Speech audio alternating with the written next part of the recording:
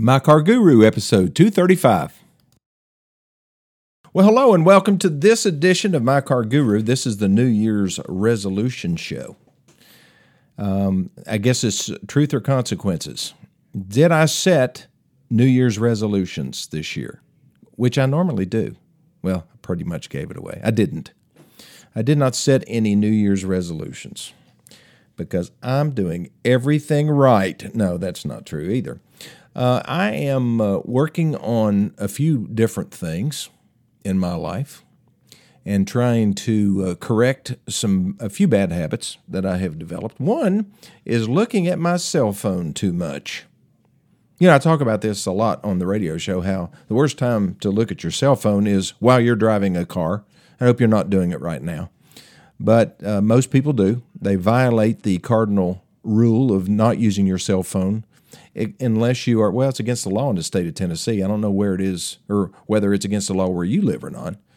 But it is against the law to use a handheld cell phone in your car while you're driving. For a while, it was illegal to do it just through school zones, but then it became state law. And for a while, they were also enforcing it. Obviously, they don't anymore. And I do use my cell phone in the car, but I try to use Siri all the time. That is the voice assistant on my Apple devices. My car has Apple CarPlay, and that is basically Apple kind of takes over your infotainment screen, if you don't know what that is. If you have an Android phone, Google also offers to take over your screen, so you can play podcasts and get your voicemails and send voicemails and stuff like that. So I use Siri a lot. I ask her questions when I'm going down the road yesterday, I took my grandson back to meet his other grandparents, and I used it to call several people, and I could do it right now, but I'm not going to because I've got two Apple computers in front of me and my cell phone, and she will respond, so I'm not going to use her name. But I say, blankety blank, call such and such, and it calls them, and I don't have to take my hands off the wheel. And I don't really have to take my eyes off the road. And all of a sudden the phone rings and it's such and such. And that's a great way to stay focused on driving. Still, is part of my attention off of driving? Absolutely. How many things can you do at once? I can do 3.5, or at least I can pretend like I can do 3.5. I really can't do more than one thing at a time well. So when you are driving and you have a conversation going, pictures form in my mind when I'm talking to somebody on the phone, just like it does when I'm just driving down the road and daydreaming. And so, natural instincts do kick in, and I think the subconscious mind takes over the driving for us sometimes. Remember when you were young and you were driving down the road and you wanted to change the radio station, or you wanted to put in another 8-track tape, and you looked down and you start adjusting, or you reach for the box with your 8 or 10 8-tracks. They took up a lot of room. You shove it, and all of a sudden you realize you haven't looked in the road in the last 5 minutes. I used to do that a lot, and I think I don't know what kept me between the ditches, but something did. We have to work harder on staying focused. And I think one of the things we can do is teach our children not to use their phones. You know how we do that, folks? That's right. We don't do it in front of them. We actually demonstrate what it looks like to be responsible with a cell phone, like by putting it in the trunk or putting it in the glove box and not using it while we're driving unless we're hands-free. Your family does not have to know where you are every single second. They think they do, but they really don't. We got by with that for, hundreds of years, well, maybe 50 years since we had, how long have we had the telephone? Alexander Graham Bell. Well, since him, we did not have to, everybody didn't need to know where we were. And life was easier. I didn't wake up in the morning. Where's my phone? Honey, have you seen my phone? What do you need your phone for? She doesn't like it when I use my phone. And I do. I get up in the morning, I grab it, I look at the news. That's my newspaper. But it is a great way to get in the way of good human interaction. And that's all she wants. And really, that's all I want too. is human interaction. So let's work harder at that. How's that for a New Year's resolution? I think it's great. I'm going to do it. My resolution is when I get up in the morning, I'm not going to look at my phone. And then I'm not going to look at it until I get into I can't look at it in my car. So when I get to the dealership, I'm going to look at it and look at my emails. They'll wait. They will wait. So I don't know what you do. I've done exercise resolutions. I've done weight loss resolutions. One of the best things I ever did was, my mom did it for me. She gave me a book called First Things First. It was written by Stephen Covey. It's one of the 7 habits of highly effective people. There's 7 of them. And one of them, which I think is the most important one, is putting first things first. And one of the most important aspects of that is first deciding what are the first things in your life. What are the most important things? Of course, your job is important. I get it. You got to make income. You got to be there. You get fired. But what else should take precedent over your job? Should your wife? Should your kids? Should your parents? We all have responsibilities. I know I do. I have too many right now. For a guy that's been working for 45 years, I ought to be retired by now. Most people retired about 30 years. But I'm still going strong. I'm probably as retired as I'm going to get. So, you have to prioritize. And putting first things first is the most important thing is deciding what are those things that are the most important. For me, it's my faith, number one. That has gotten me through much of the adversity in my life. And my relationship with God is number one. Number two is my wife. And I always put my wife ahead of my kids when I was using my first things first planner, because I was identifying what my roles were. I'm a car dealer, and but I'm also a husband and a father and a Christian, and I'm a son. Well, I still am a son, but my parents have passed away. So I would identify my roles, and I had to decide, okay, within those roles, what do I want to accomplish? As far as my wife is concerned. I always tried to take her on a date at least 2 times a month. We tried to, go away and go on a date. So that was always on my plan. With my kids, when they were little, I was working ridiculous hours, but when I got home, I tried to get home before they went to bed, and I always tried to read to them and handle the baths and stuff like that. I tried to get some of that interaction during the week. I was getting it on the weekend. And when I was able to start taking Saturdays off, I was involved in all their sports and stuff. That was a priority to me. And it's that, right now that one of the biggest problems that we have with employees, especially young employees, is that life-work balance. Trying to find something that, some type of a schedule, some type of a work plan where we can do what we do traditionally in the car business, yet they can have a life. Because the car business has traditionally not been great when it comes to family life. I've seen more divorces by salespeople, not so much people who work in service, but in the sales department, because they have to work so many hours, or they traditionally do. So you've got a guy that has to be at work at 8, and he might get off at 10 o'clock that night, depending on when the customers stop rolling in. And then he works 6 days a week, and sometimes he has to work on Sunday. There's still dealerships that are open on Sunday.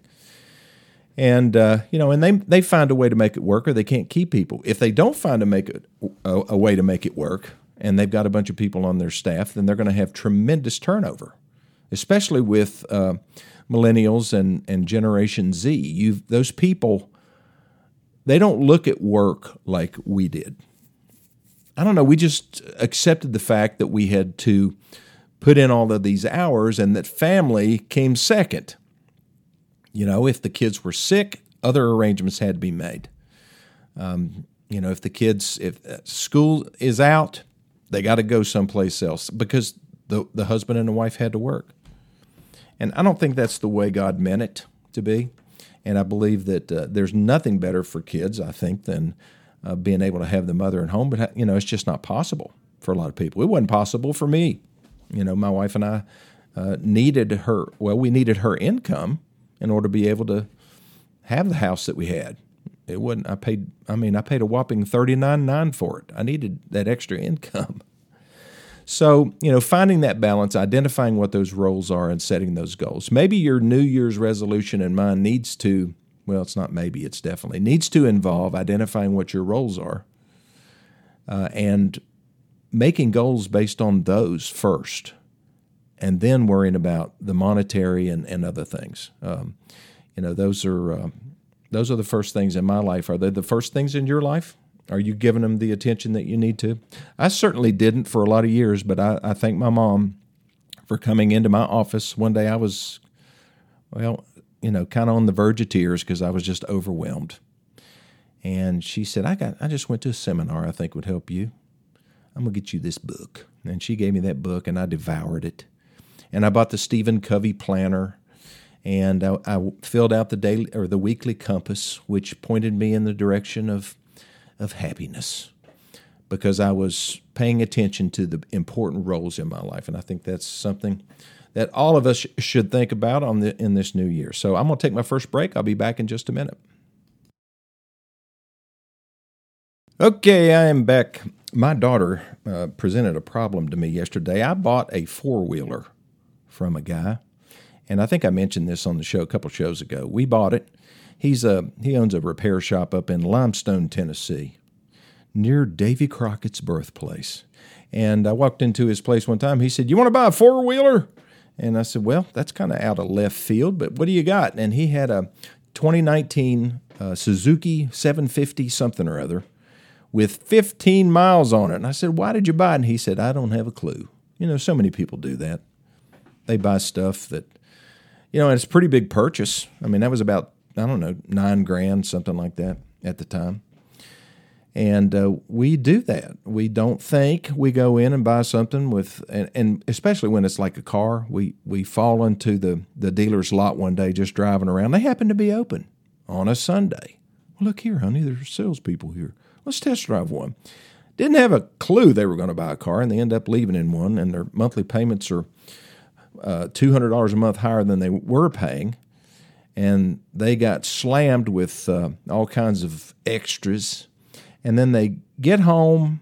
They're so excited. They wake up the next morning, and they're looking at each other, and they say, "What did we do?" That's no good position to be in. But that's what he did. He basically parked it. It wasn't that big of an investment for him, so I bought it. Well, I said, "Do you have the title to it?" And he said, "No, not here, but I've got it at the house." And I said, "Well, that's fine. I know the guy." So I went on and sent him a check up. One of my guys dropped it off, and then expected to pick up a title. Didn't have it. And so I called him back. I said, "What about that title?" He said, "Okay, I've got it." So we went back up. Well, it wasn't a title. It was a certificate of origin. Some people call it a manufacturer's certificate of origin, or an MSO. Can't remember what S stands for. But anyway, it had never been titled. So he bought it and parked it and never went to the courthouse to pay his sales tax. Why did he not pay sales tax, you say? Because he didn't buy it in Tennessee.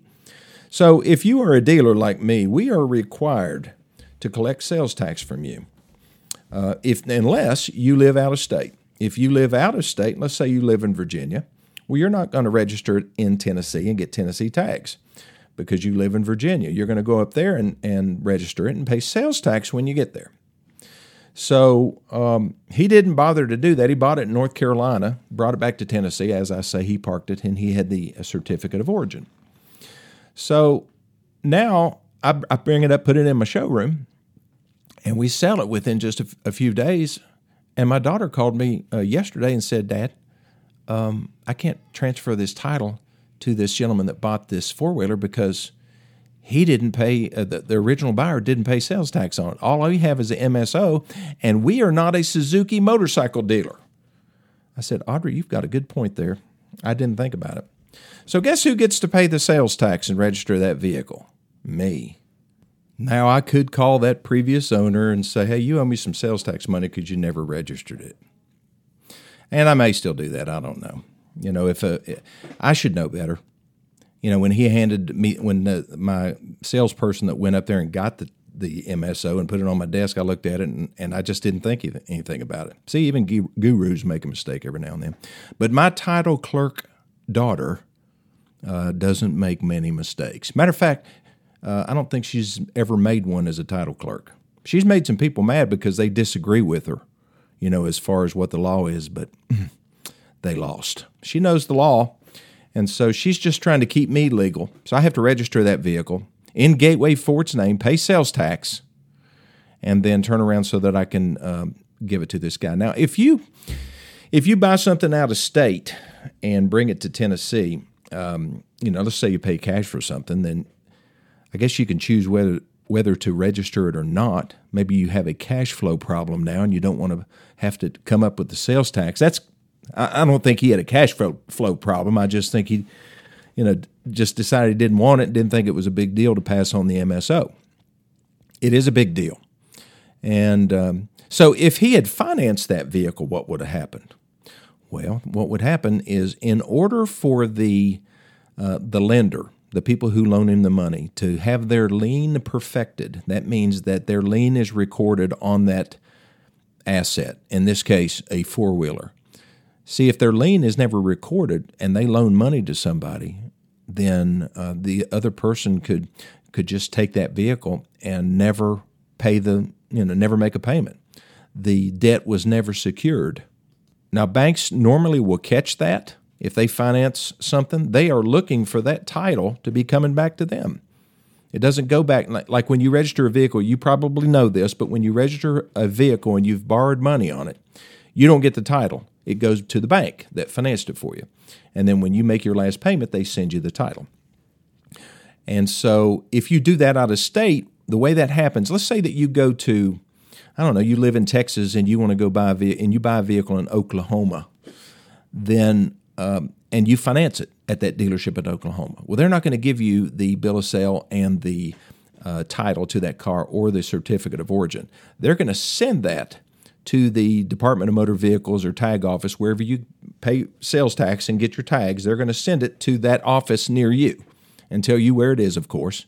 You'll probably tell them where it is, and then they'll send it to them, because they send it directly to them, so that if they hand it to you, that lien may not get perfected, and they are responsible for making sure that it does. They sign an agreement with the bank saying, if somebody finances a car using your all's money, we will make sure that the lien is perfected.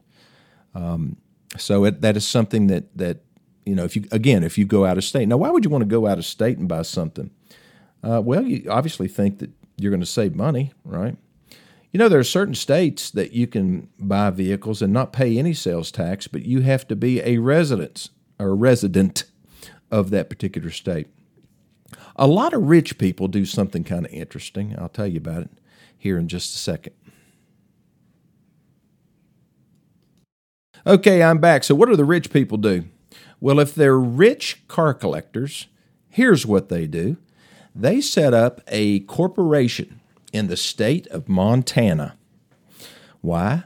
Because if you own a business in the state of Montana, then basically, and all you need to have is a P.O. box there. You don't have to own land or anything like that. You have to set up most people set up an LLC. It's a limited liability corporation, and they'll set it up in the state of Montana, and they will buy cars like Ferraris and Porsches and Lamborghinis and Rolls-Royce, and they will register them in the state of Montana, where they have no sales tax on cars.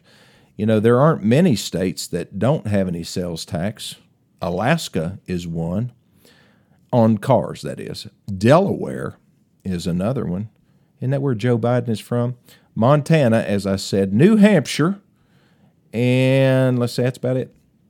When you look at people who have, or states that have really low sales tax on cars, Alabama, 2%, Colorado, 2.9%, Hawaii, I'll be going there in the not too distant future, Hawaii, 4%. In Tennessee, it's 7.5%. Yeah, 7.5% plus 0.2 of the first $2,200. It's called the local option tax. That basically stays with the local government, and then the money goes to the state, and the state sends some of it back. It's complicated, but we have, good thing about Tennessee is we have no state income tax. That's a beautiful thing. Now, they do on investment income, but not on W-2 income. So that's why a lot of people are moving here. They're moving here because it is a conservative state for the most part. We don't have high property taxes. We don't have any income taxes. And just doggone it, the people are just nice, as we say around here. They're just nice. Now, not everybody's nice, but most of them are. And we don't mind strangers as long as they don't have too much of an accent. If you have too much, then we're going to say, "You're Northerner, aren't you?" No, we don't discriminate about stuff like that. We love you. And we better because they're coming. I know in my small town, you ever heard of D.R. Horton? D.R. Horton is building about 7,000 homes in Upper East Tennessee. 7,000! Where are all those people coming from? They're pricing them from $300,000 to $400,000, what I've heard. And they started a subdivision down here in Greenville. They're building 350 homes in this one location. And those homes are about 8 feet apart. They're jammed in there like sardines. I wouldn't want to live there. And it looks like, of course my house has vinyl siding on it. I don't have a problem with that. But man, there's a difference between good vinyl siding and cheap vinyl siding. And I hope I don't get sued for that. Okay, well, thanks for listening to this edition of My Car Guru. If you have any questions, call me, 423-552-2020. I'll be glad to help you out with your car questions or your sales tax questions. We'll talk to you later.